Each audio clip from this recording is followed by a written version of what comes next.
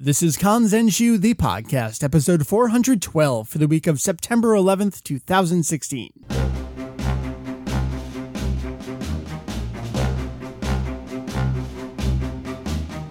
What is up? Welcome to Kanzenshu, the podcast, an extension of the all-encompassing Dragon Ball fan site. Kanzenshu. That's right, we cover anything and everything Dragon Ball in hopes of enlightening a little bit, the entertaining. It's Mary over there, hey! Hey, and it's Mike. It is. That's you. Do you know what... I know you know, but play dumb for a second. Okay, I'll play dumb. Do you know what this week is, Mary? I know it's an anniversary. It is. Oh my god. This is. And I actually had no idea. You didn't know? I didn't know. Like, didn't realize it was coming up? No. Because logically, it makes sense. It's always been around, you know? Yeah. This week is the 20th anniversary of Dragon Ball Z in North America, ... from Funimation. You know, I want to put the little asterisk there because Dragon Ball Z had been here before and the Dragon Ball property had been here before. Fan subs were clearly here. There's some merchandise trickling out. But the product that people think about as Dragon Ball Z in North America 20 years ago this week. Now, here's something that really bugs me. A lot of online episode air date listings list the date as September 13th, 1996. September 13th was a Friday. So unless there was some random syndication partner airing the episode a day early, the correct date should in fact be September 14th. And I corroborated this with posts on Dragon Ball and Rick.Arts@Miss.Anime. Now, the other difference would be that date wouldn't necessarily be the same for everybody, because in my town, but we had it Sunday. It was Saturdays and Sundays, exactly. Right. So I'm going with the first likely. Yeah. I mean, maybe there was someone who played it on a Friday because it was syndication. We're going to get to, I feel like every couple of years we do have to do that very brief recap history of, wait, I thought that was the Ocean dub, the Pioneer dub, the Saban dub. It's all of those things in many ways, but it's the Funimation It's dub. still technically Funimation. It is indeed. Mary, the 20th anniversary. What is on deck this episode? You and I just watched The Arrival of Raditz. I'd say, and that means it's fresh in our head. But I might be getting ahead of myself, and I kind of am going to summarize it right now. After watching it, I realized it never left my brain to begin with. Yep. I think that might be the theme. I think it's going to be the theme of this recording. Mm-hmm. So it's Mary there. It's Mike here. That is our episode this week. We are celebrating 20 years of Dragon Ball Z in North America from Funimation. Is that something to celebrate? I don't know, because you know what? When you put it that way, the anniversaries of our sites is not going to be too long after. Too long off. I realize that. Yes. Yeah. Yes. So anyway, Mary. Now that I'm, focused. That's going to be the topic. And then something I've been teasing for a while in last podcast episode, I did say within 24 hours of this episode, that new website section is going to launch. It did indeed. And it's glorious. Launch. It's wonderful. So good. You guys, you'll lose your day if you just sit and read it. Perhaps multiple days. Yeah. I will briefly talk with you, Mary, about the press archive at the end of the show. That's how we'll wrap things up. There's really not much in the way of news going on in Dragon Ball right now. I've been kind of happy with that my news segments have been very brief. So here's your news. Viz put up chapter 7 of the Dragon Ball Super manga. That's it. That was your news. That was your news recap for the week. What do you think about that? I love it. We can still say there's news going on, which is great, even if it's a light week. There's leaked episode titles and summaries for Dragon Ball Super, but I consider that less news and content to talk about in the future. So we're going to get into it right now. 20 years, DBZ, Funimation. Holy cow, Raditz just showed up. Where were you? Maybe you weren't born yet. So like I kind of teased, I do want to give this brief history. So, all right, Mary, Harmony Gold, they tried, did some movie splicing, did some test episodes, didn't work. Let's forget about that for a little bit. Mm-hmm. Funimation became a company in 1994 by way of nepotism. I mean, an acquaintance at Toei Animation, a one Mr. Gen Fukunaga, acquired the license to Dragon Ball. Funimation began producing the original Dragon Ball TV series in 1995. They did this in conjunction with BLT Studios, which wasn't exactly Ocean Studios, but they used the same pool of voice actors, and Peter Bering did replacement music. They did 13 episodes. those aired in syndication on TV as well. That's where you got into the series. So you're at year 21 here, actually. Yeah, that's pretty funny. Yeah, I caught it maybe. Your fandom can drink. My fandom can drink now. Oh, I love it. I caught it maybe halfway through its airing cycle. Yeah. Like I think my first episode was probably like Yamcha stuff. Yamcha and Chi-Chi. Yeah. That episode. Okay. So it was at 5. It's like 6 or halfway something. through. Yeah. Okay. So they did those 13 episodes. At some point, they also did the first movie, which they released as Curse of the Blood Rubies. It was almost like they released it as a pilot in addition to the TV series, even though they were doing the TV series. It suffered the fate of what you would expect a syndicated show would kind of end up as, with airing at 5:30 in the morning in most markets. Oh, Sailor Moon did pretty okay for itself. It did. And ultimately, so did Dragon Ball. Right. Dragon Ball Z. But. Right. So that was 1995. And it was at this point that Funimation decided, all right, there's probably still something here. We need to skip ahead. So we have the first example of the lost episodes, although they never really called it that. Funimation jumped ahead in 1996 to Dragon Ball Z. This was done in conjunction with Ocean Studios proper. Those are the voice actors in Vancouver, Canada, and they outsourced music to Shuki Levy. Mary, you were familiar with Levy from the X-Men cartoon. Which I didn't realize until well after the episodes had been airing. I don't think I really put 2 and 2 together when looking at the credits. Yeah. Like,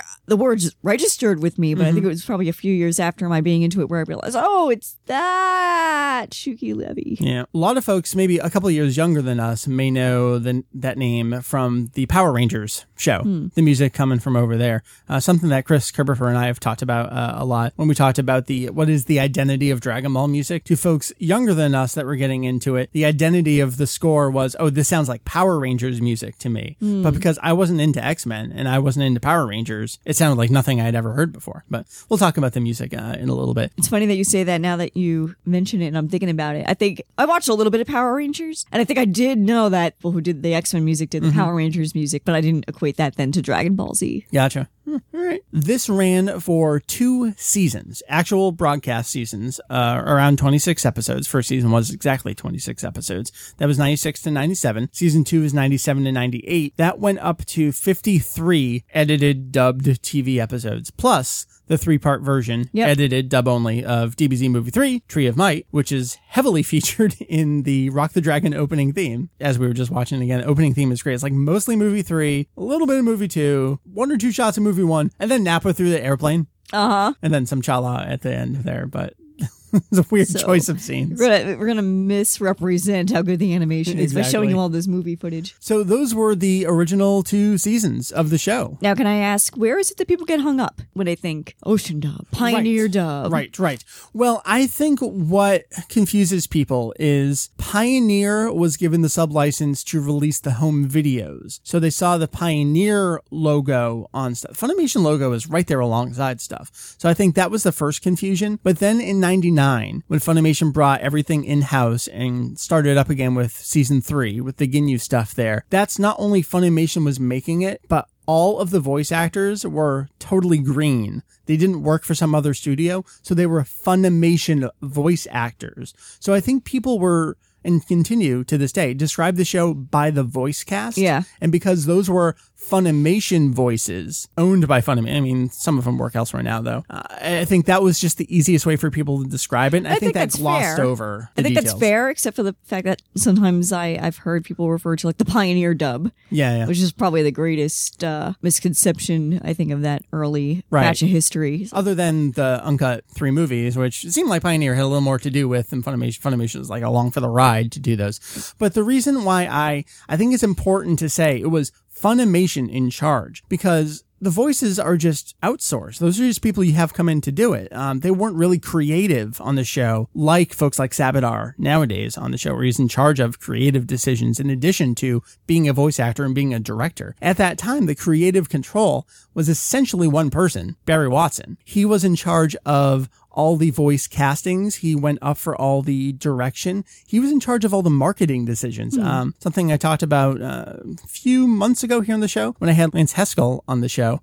There was no marketing department before he showed up. So all the creative decisions were marketing decisions. And Barry was doing all that stuff. Barry was still there all the way through GT. So all that stuff that was like, oh, this is why the show is the way it is, was still all the one same one person in the end, a Funimation person. So that being said, I mean, we were just talking about the Ocean dub versus Funimation dub and how similar or different is that definition. We've also heard the term like Saban production thrown around. So what was Saban's involvement and why do fans get confused about that too? Like Saban versus Funimation and then placing a lot of the blame on Saban rather than Funimation. Because I think back then, and even I'm still getting confused about this to this day, I attribute a lot of those negative changes to, it was Saban's fault. But what was their role? Yeah, that is partially true. So they were the syndication partner. They were the ones with the power to wield, to go to the networks and say, we got this great show for you. How about you give us a good time slot? Funimation, who the hell knew who Funimation Productions were? Saban, though, they were in charge of all these other shows, and they had known quantities, known successful shows. So when Funimation partnered with Saban could go to your local Fox affiliate, your local UPN, local WWWWB, and get the show on the air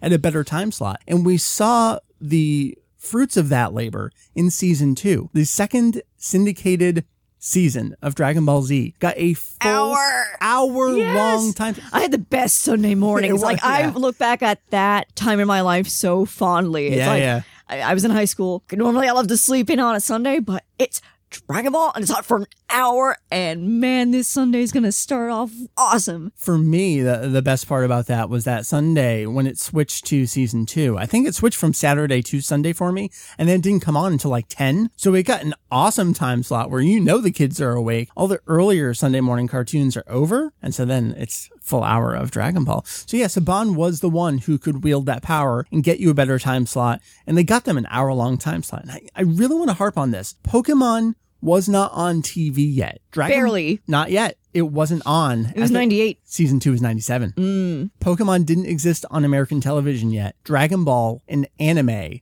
got an hour-long time slot in American television. Local network television, not Sci-Fi Channel airing the amazing Saturday morning anime. Let's not beat around the bush. That was awesome too. Yeah. But Dragon Ball on network television, hour-long time slot. That was amazing. So you still haven't quite answered my question. So Saban was also the one that would say, well, if we're going to get you on these networks, you need to make this palatable for the networks. So we're going to need you to paint over some of that blood. We're going to need you to put a diaper on that kid. Put some water splashing over his dinky there. That line where he said, I smell death in the air. Yeah, could you cut that out? That line where she said, all this, I'm going to worry myself to death. Can you change that to, all this worrying is going to give me wrinkles.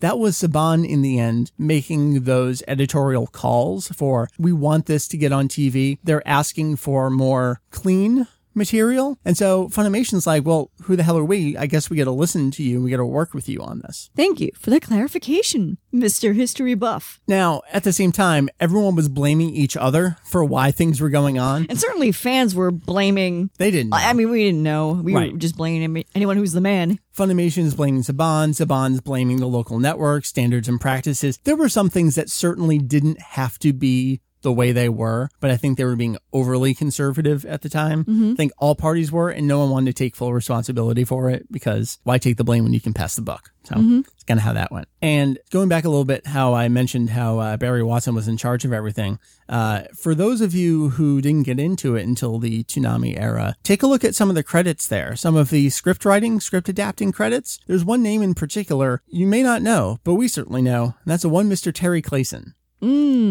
He was still working on adapting scripts well after the Ocean Studios cast was not being used.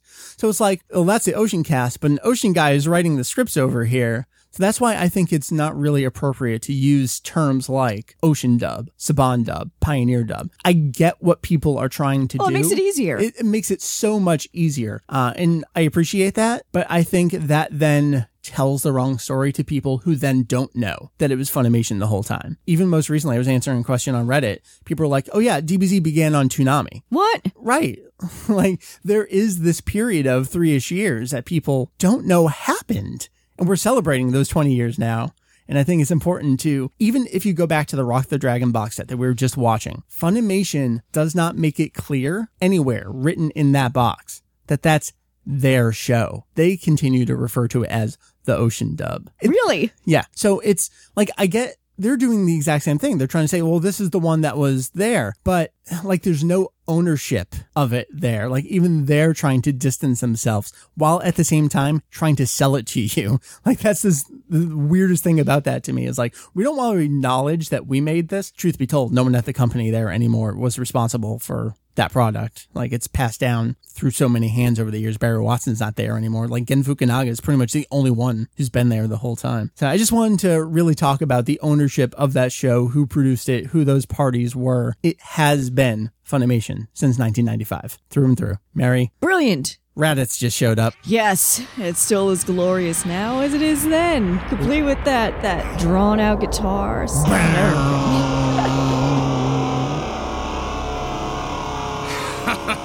Goodness, you've managed to singe some of my leg hairs. Let's talk about it. We watched the Rock the Dragon edition, which is different from the Arrival home release that came out after a broadcast. Which is funny because when you told me we were doing this, you're like, we're going to watch Arrival. I'm like, oh, okay. Right. You think we were going to watch. What was released there on VHS and later DVD, they edited the first 4 episodes of the dub, so pretty much the entire Raditz stuff, into a feature-length version. What that really means is they just put one opening and ending surrounding the whole thing. So they didn't have next episode previews in between, didn't have closing themes, opening themes in between. So we watched the actual original broadcast one. And the Rock the Dragon edition is notable for them including some of those first-time broadcast lines that we alluded to just a couple minutes ago that were changed in subsequent rebroadcasts of the exact same material. We did a podcast episode about this years ago, I think long before I had decent microphone equipment, which makes me sad because there's good content there, but it might be hard to listen to. In the first 2 episodes in particular, there were some lines that were either re-recorded or just blanked out. The most important one, I think, is when Master Roshi says, "I smell death in the air." This isn't good. I smell death in the air. Oh, this isn't good. That line was just cut out of subsequent rebroadcasts. And in hindsight, I'm super, super lucky that I was virtually in the right place at the right time. Yeah. Because I had been into Dragon Ball and I was reading in America, I was well aware of when DBZ was starting in syndication. So yeah, you were ready for it. For shows that I was obsessed with, I taped every episode on VHS as it was airing. So I obviously went for DBZ, Sailor Moon, X-Men, whatever I was into back then. And I got to tape on the air, that first broadcast run. So I have the, for lack of a better expression, hardcore version of the dub when they say death left and right. That's what I sourced for that podcast episode. But the Rock the Dragon edition goes back to that. So now we have crystal clear versions of all those lines. I want to talk about the content of this episode. I kind of want to review the episode as an episode by itself, as an introduction to Dragon Ball Z, and as Kai before Kai ever existed. Let's start with as an introduction to Dragon Ball Z. So that is something that I found the most revealing about rewatching this. Yeah. I kept going back to, oh my gosh, as an intro to setting up DBZ. This is amazing. Yeah. And especially, I wish I could just put my mind in the context of someone who had been watching it straight through from Dragon Ball and then to Dragon Ball Z and then that utter shock of like, WTF, huh? But you know what's fascinating about it? Having seen it airing on TV, not knowing who Piccolo is, not knowing who Krillin really is at that point, not knowing what Bulma and the rest of the gang had been up to in the remainder part of Dragon Ball. Even despite not having that context, his arrival and then his news and Gohan being kidnapped, it's still impactful, even despite not having that attachment, which is really, I think, a sign of good storytelling. There's a couple parts to that, because then you start getting into the territory of, well, what you're saying is I don't need to watch Dragon Ball. I think those are 2 different points to make. Oh, I would say the opposite. Yeah. I would think like, oh crap, who are these people? I want to know what their deal is. That makes you want to go back and learn? Yeah. But I can see your point, because it's kind of cool. Like, oh, I could just hit the ground running. I don't have to watch it if I don't need to. That's a whole nother question of, do you have to? And I think you're completely insane if you think you don't need to watch first 153 episodes. I stand by, you do not know who the character Goku is unless you've seen that part. But anyway, I want to get to as an introduction to the show. So you learn who Goku is, and if you knew him from last year, you like, oh my god, he's like competent. He's grown up. Well, that remains to be seen. He's adult. He's grown up. married. Oh my, I remember who that Chi-Chi chick is, sort of, kind of. And he's got a son. All right. And there's his master. I have no idea who this green guy is, but he seems really strong. This other strong guy just showed up, and he's spiky haired too. I mean, we've seen some other spiky haired dudes, but he's pretty spiky. And all right, I guess that's his friend. And holy cow, we're going. We're rolling. So let's jump now to this episode as an edit of Dragon Ball Z episodes 1 and 2-ish. Again, I'm probably sentimental about this. Yeah. I kind of agree with the amount of cutting they did. If they really wanted to make an impression on Americans and hit the ground running, I think they just show enough of Gohan in distress to be like, oh, how cute, rather than like, oh God, shut this brat up. I don't care if you drown in that river. Keep going. Keep going. I think episode 1 of Dragon Ball Z is perfect if you just came off of 153 of Dragon Ball. But if you're jumping into DBZ by itself, I think you do need to do what they just did here. They had a little bit of dialogue that writes around it, but the editing they used to get Goku to where Gohan was, you have no clue that he was just wandering around a forest, just found a birdie friend, just went through some river in a mountain and ended up there. You don't need to know that Gohan may have just like teleported himself up to a higher branch because the exit is actually below. You don't see any of that. You don't need to know any of that. And right after Gohan runs over to Goku, that's when Goku looks down and sees where the exit from the cliff and the waterway was. And they're kind of like thinking about it. The way they edit it though, and then they just go do-do-do-do, and they're over to the island.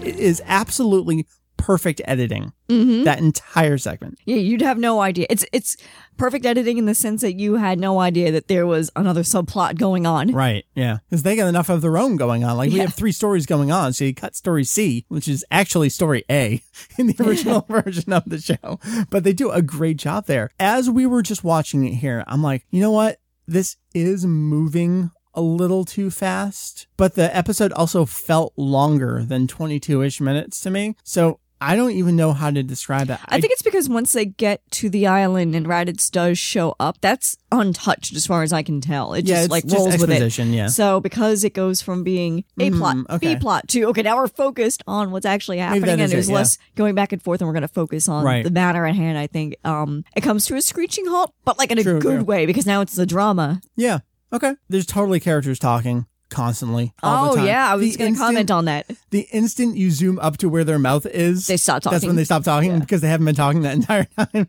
Like, it was so noticeable rewatching it. You know what's funny? And I'm taking this personally. I was watching this and I'm like, oh, it's so stupid how they have the characters talking off camera when they need to. Don't they know that we can take silence and we can take just the drama of nothing being said? And then I was equating that to how I teach my group fitness classes. Like, I teach group fitnesses classes on the side, and Mike sometimes tells me I talk too much during classes. Yeah. So I'm going to be like, oh my God, do I really want to sound like a dub voice actor? So that'll be my cue to stay shut up. I think going forward, I'll just really let long periods of silence go. Just think about Terry going blah, blah, blah, blah, blah, blah, blah the whole time. Admittedly, I love the delivery of I think you've been dipping into the eggnog. Allow me to show you off the island. Krillin, watch out! That was pretty good. I think he was a little too high-pitched. But he calms it down. He does. Like, almost immediately after this episode, he falls into what his normal Krillin voice would be. This first episode, everyone's getting into it a little bit. Bulma has one example of Gohan that she says. But, I mean, everyone's probably recording out of order. And, oh my God, wait, this is the pronunciation. And then there's just Scott McNeil, who doesn't need practice. No. He's perfect the whole time. Are there any other voice actors you want to call out? Ian Corlett. Let's talk about him a little bit. Ian Corlett is a god. You know him from Tofu. Dr. Tofu, yes. And Jason Gray Stanford as Raditz, who I always wanted him to play Trunks if the Ocean Group had ever stayed with DBZ, dubbing. It never happened. But Ian Corlett just like nails it. What do you think it is about Corlett's performance that is Goku to you? Innocent sounding and not gruff. Yeah. But still a little authoritative when he needs to be. Like, he gets... Oh man, like he's got that kind of little bit to him. Yeah. I'm trembling. Like, you can feel some emotion in his voice, and I like it. What is it? Huh? What, Goku? Man, something is heading straight for us. What? Are you sure, Goku? I'm positive. I never felt a power like this before. I feel it now, too. There's nothing there, you guys. Huh? What is it? I've never felt anything this powerful. And it's a horrible power, too. I'm trembling. Impossible. There! Oh, I see it, Goku! We don't get much of Saffron Henderson as Gohan whining in this episode. Talked about Terry there. You mentioned Scott McNeil, and he's kind of like perfect from the start. Other than the rewritten dialogue of, listen to me, you came here, I have no interest in starting a fight. He's like opposite of Piccolo. Literally the opposite of the dialogue there. He says, do you want to die?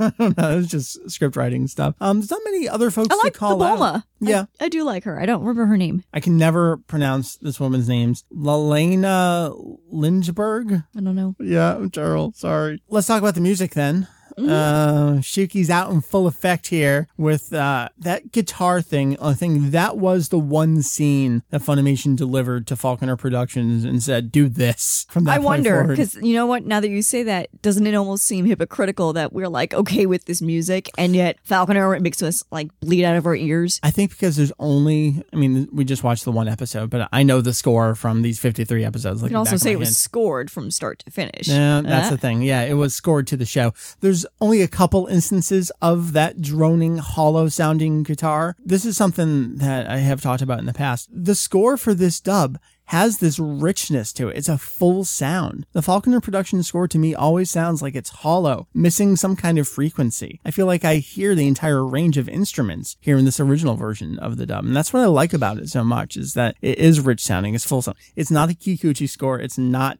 ever going to top that for me. But there are some things about it. I'm like, oh, they kind of nailed that. And like you were saying, it's because they scored to the episodes. Mm-hmm. That's really I had important. the soundtrack. Yeah. Which I would listen to for fun and then picture the scenes in my head, which was great. You know, I guess my only beef with it, and I agree with everything you're saying, is that it just sounds like blatantly American. I guess, like absolutely. trying to hide the Japanese-ness of it. But what do you do? Totally. What I love about this score is that long before any other dub score would do it with Dragon Ball, the leitmotifs of the Rock the Dragon being incorporated into the Sailor score. Moon did it. No, I'm talking about just Dragon Ball, not okay, Sailor Moon. okay. Yeah, of course Sailor Moon did it because, let's be honest, that dub score was eons ahead of what Dragon Ball had for years. But if you are watching this dub, eventually in some action scenes or flying, you'll hear dun dun.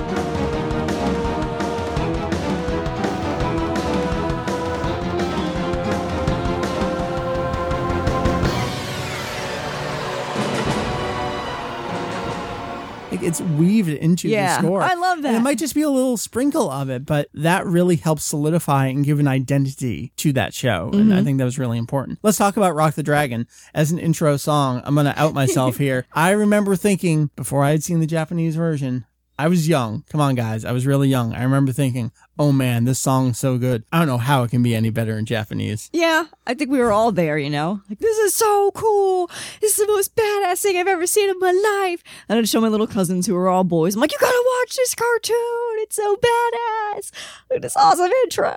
So I want to read a quote here. This is actually up on the press archive of the site that just launched from the November 1996 issue of Animerica. So Dragon Ball Z had only just been on TV for a little bit. And when you consider lead time and publication dates of magazines, it really just gotten started. Question, will the Japanese theme song be included at all in the US broadcast of Dragon Ball Z? If not, how did you decide what type of music will be used? And the answer here comes from Cindy Fukunaga. No, we composed a new theme. It was done in Los Angeles. It's a very distinctive sound, and I'm told it's of the sort that's very popular among American children right now. Hook, line, and sinker right there. Let's make some... I'm told that the kids like it. And we're going to hear that for years to come with Funimation and some of their music and other creative decisions. We hear this is popular. We hear Disturbed is popular with the kids. Throw it in. So, yeah, I don't necessarily share that sentiment anymore about Rock the Dragon, but I am not immune to nostalgia, and when Rock the Dragon comes on, I am immediately 20 years younger. And I feel like I'm just sitting there in anticipation, like, Yes, what's the next right. episode gonna be? I think that's what that song means to me, is I don't know. Yeah, I have no idea what's coming. I'm so excited for what I'm about to see because I don't know. Because at least in 96, I don't have a computer yet. I have no way of knowing unless I go over to my friend's house and we try logging into a BBS and we print out tiny little screenshot of a scan or something. I don't know what we had back then. Yeah, that's what that song means to me. Let's talk about this dub as Kai before Kai. So we had about 67, 68 episodes that were ultimately reduced down to 53 over the span of those seasons. In terms of season 1, we lost about 10 episodes worth of content from 36-ish, 35, 36 down to 26. Some of that was easy where we just cut out like an episode wholesale. That saves us an entire episode. Gohan and the robot. Right. Which, man, I love that. Nozawa loves that episode too. Although then we did have things like the orphans. I don't know what made them decide what they were going to keep, what they were going to get rid of. But so the first 5 episodes of DBZ reduced down to 3 here.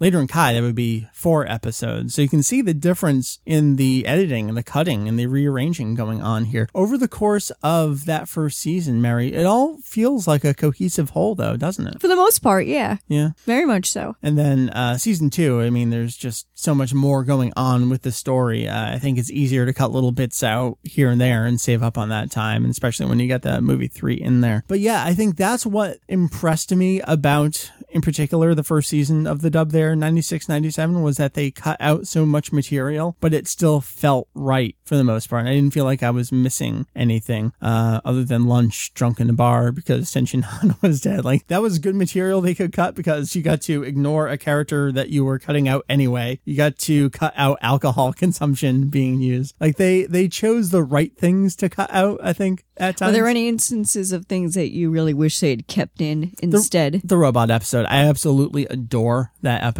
I think that's more good Gohan character development than the orphan stuff. I think you need the orphan stuff to have that scene at the end, though, where Gohan comes home and is looking at his house and then decides to go back off and still train. But you could edit around that still in so many other ways, like maybe have him come back from the robot after that, something like that. I don't know. Wasn't there a weird instance, maybe I'm just imagining this, where they kept the end of one of the cut episodes and tacked it on to something else? There was a lot of that going on. There were scenes that were moved into different episodes. I want to say Piccolo in the pyramids training, like when he's off training by himself because Gohan's still learning how to survive. Maybe that's in season... No, because he's dead in season 2. So it's got to be this first season here.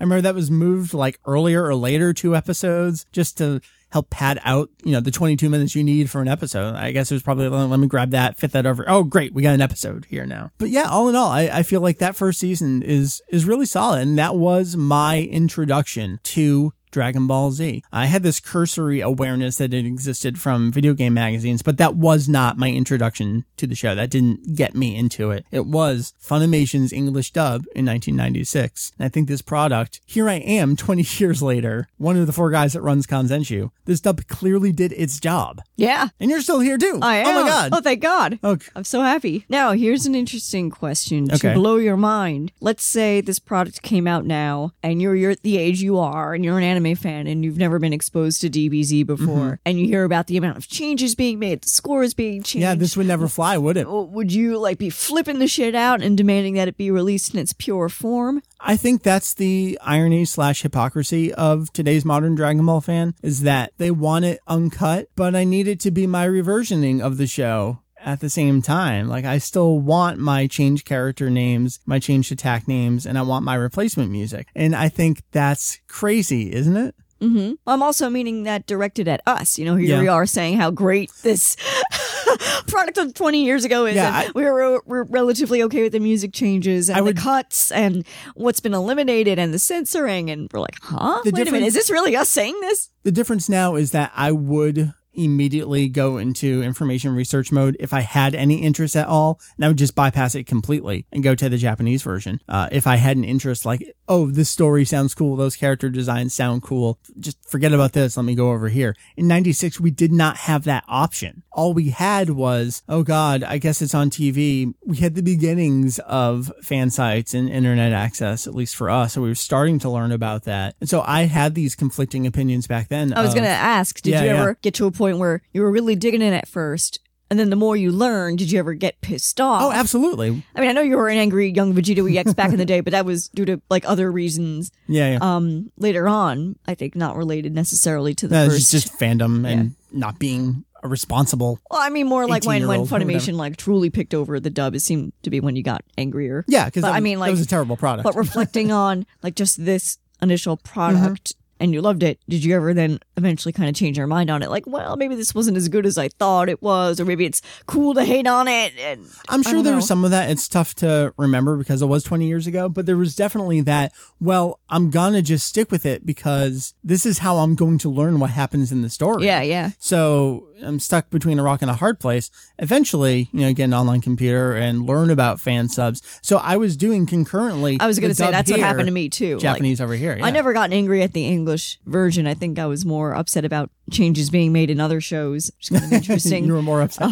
But yeah, I found pretty soon after syndication was fan subs. And then I also had exposure to the international channel where I can watch it raw. So I literally had 3 streams of Dragon Ball Z in my life. And I had no reason to complain. Right. I got an English dub, just enjoy it for what it is. Got the raw Japanese version on the international channel, and I got fan subs to watch my movies. I get to watch Boo stuff, Cell stuff. You know what was GT, crazy. What was getting me angry at the time was we were getting quotes from Barry Watson and Ken Fukunaga of, we are absolutely going to start releasing uncut videos. And ahead of season 3, we were directly told it was going to have the original score. And it didn't end up having that. So I think we had so many false promises being made. That was getting me into what the fuck is going on?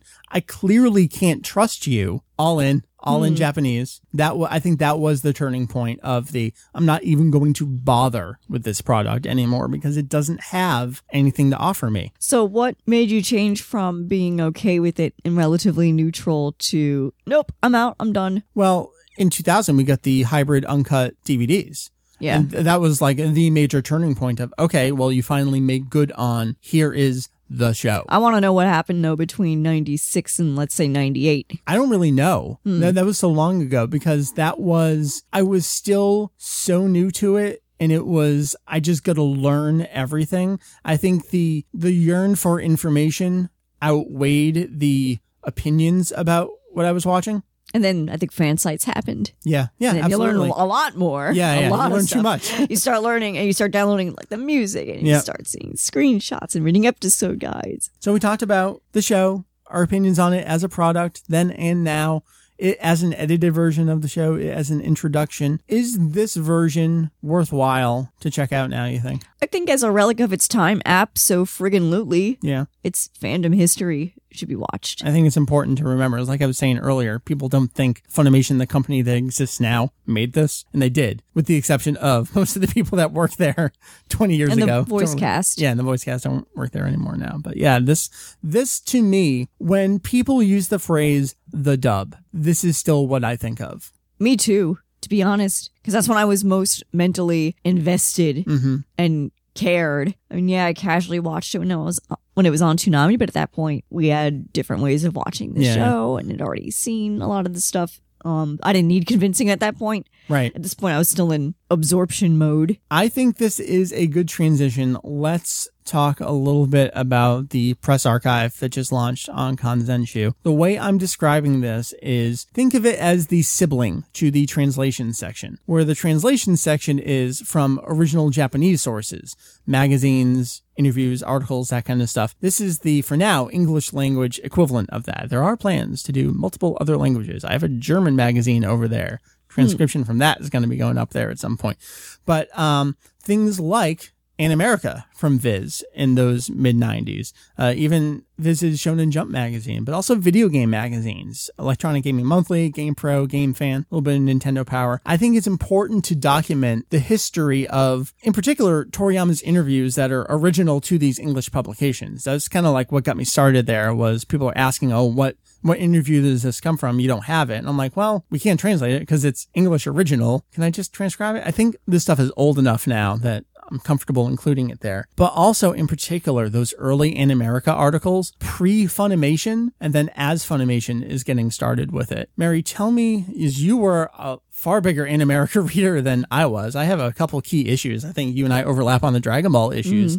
But reading Animerica at the time, like, you were using that as your, Dragon Ball is coming. Dragon Ball Z is coming. Yeah, right, exactly. Yeah. Yeah, because I don't know what other method beyond just commercials maybe for DBZ airing in syndication. I don't know that I would have found out about the air dates any other way. Yeah. What do you remember? Because I know you haven't read through everything in the press archive just yet. What do you remember about America and their articles and their treatment of Dragon Ball back then. I really wish I remembered more. Yeah. I really do. I'm going to have to look through the press archive. I mean, you could also read the actual magazines. They're all sitting on right there, but they're not in the order that I'd want. It's you have them from the stuff that I really want to read is all the way at the bottom of that pile. I know, sorry. And then the recent garbage is near the top. I always thought it was cool how they seem to know a lot about the original version, and this was at the time, before me knowing any better. It was like I get the impression they know what they're talking about, so I trust them. I loved that they talked about popular shows every issue. Like, I watched that show. Yay, they're talking about it. Yay, awesome. Yeah. I want to read a couple things real briefly here.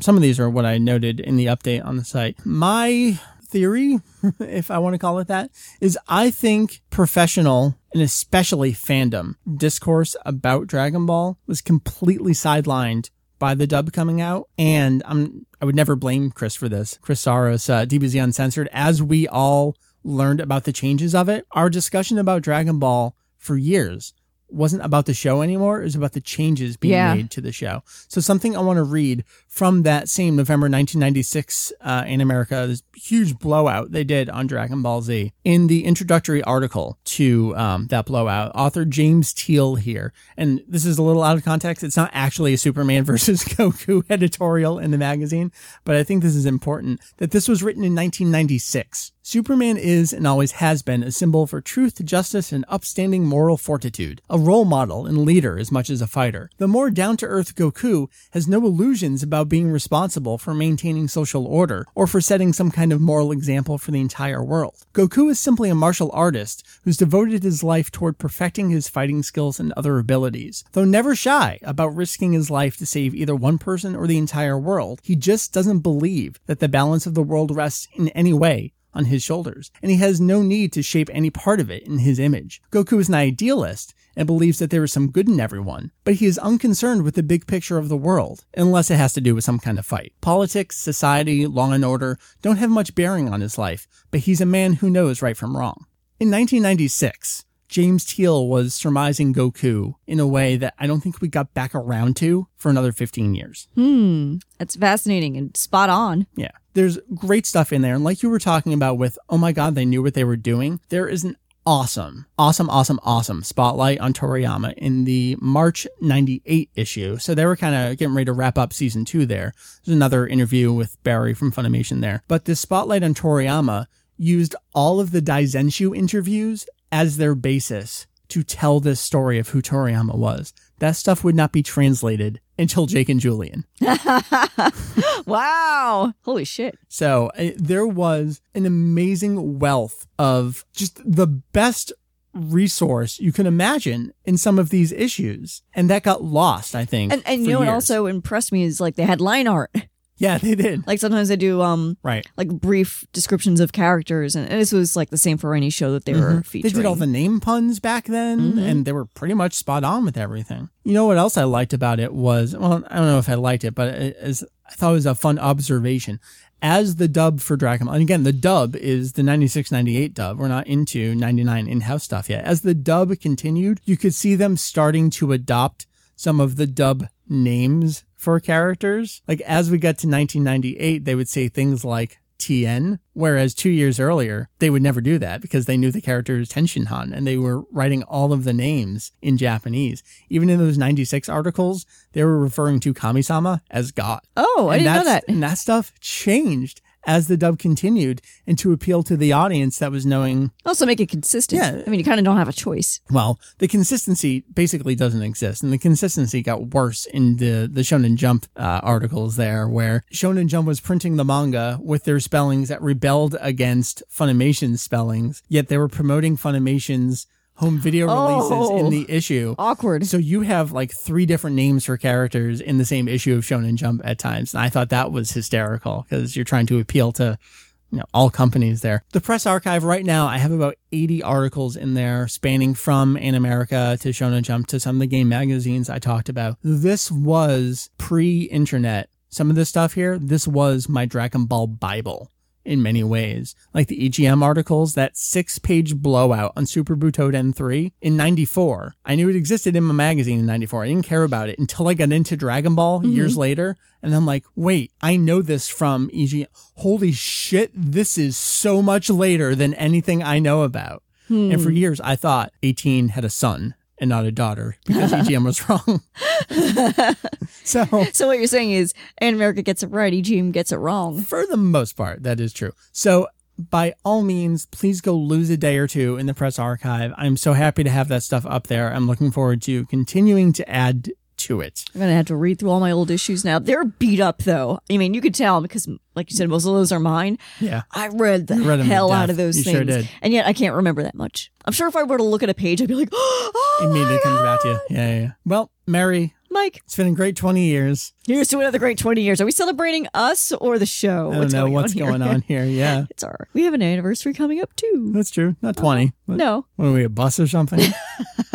Anything you want to talk about? You got nothing going on? No, I'm good. How's that Temple of Trunks treating you? It's living the modern 2016 dream in the form of social media because that's all I have time for. And even then, I don't have time. You gave up. Work's just been, I didn't want to give it up, but work's been a nightmare and I have no time. All right. So it's hanging out there until... You got to know that you're here. What are you doing? I know. Well, you know what? We weren't around last weekend. Otherwise, I would have been live tweeting that awesome friggin' fight. Yeah. Oh, so good. We'll see. Tonight we'll be around. Temple of Trunks may or may not be active. Oh, I'm not putting this episode out today, so I know. It doesn't really help people. But I'm on Twitter at Temple of Trunks. If you want to find me there. Temple O Trunks. Talanks. Thank you. You're welcome. Thanks for asking me to go on this road trip that made me realize my age yet again.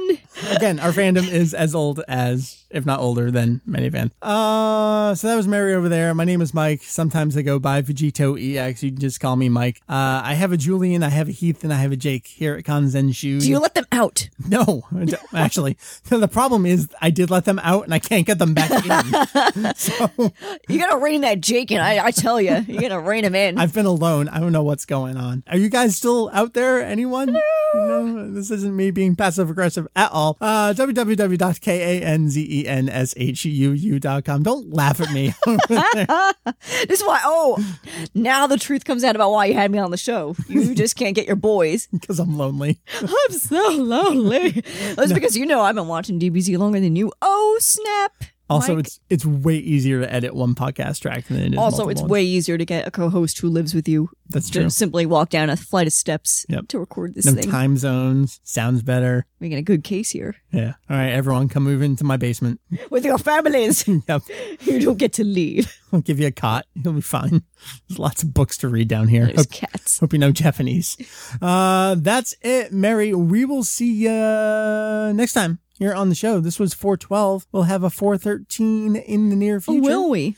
If you haven't already, I know that you will want to check the podcast feed in a day or two after this episode comes out. You got bonus material coming your way. Because I wanted to be timely for this and not miss it, but then recorded something else, and it's going to be out this week, so I'm just throwing it in the feed. So look at you making up for lost content time. Mm-hmm. Make sure you pay attention, stay tuned. It'll be there and automatically downloaded to your favorite device if you are subscribed to the show. So with that said, Mary, thank you again. You're welcome. Peace out. See you next time. Continue to rock that dragon.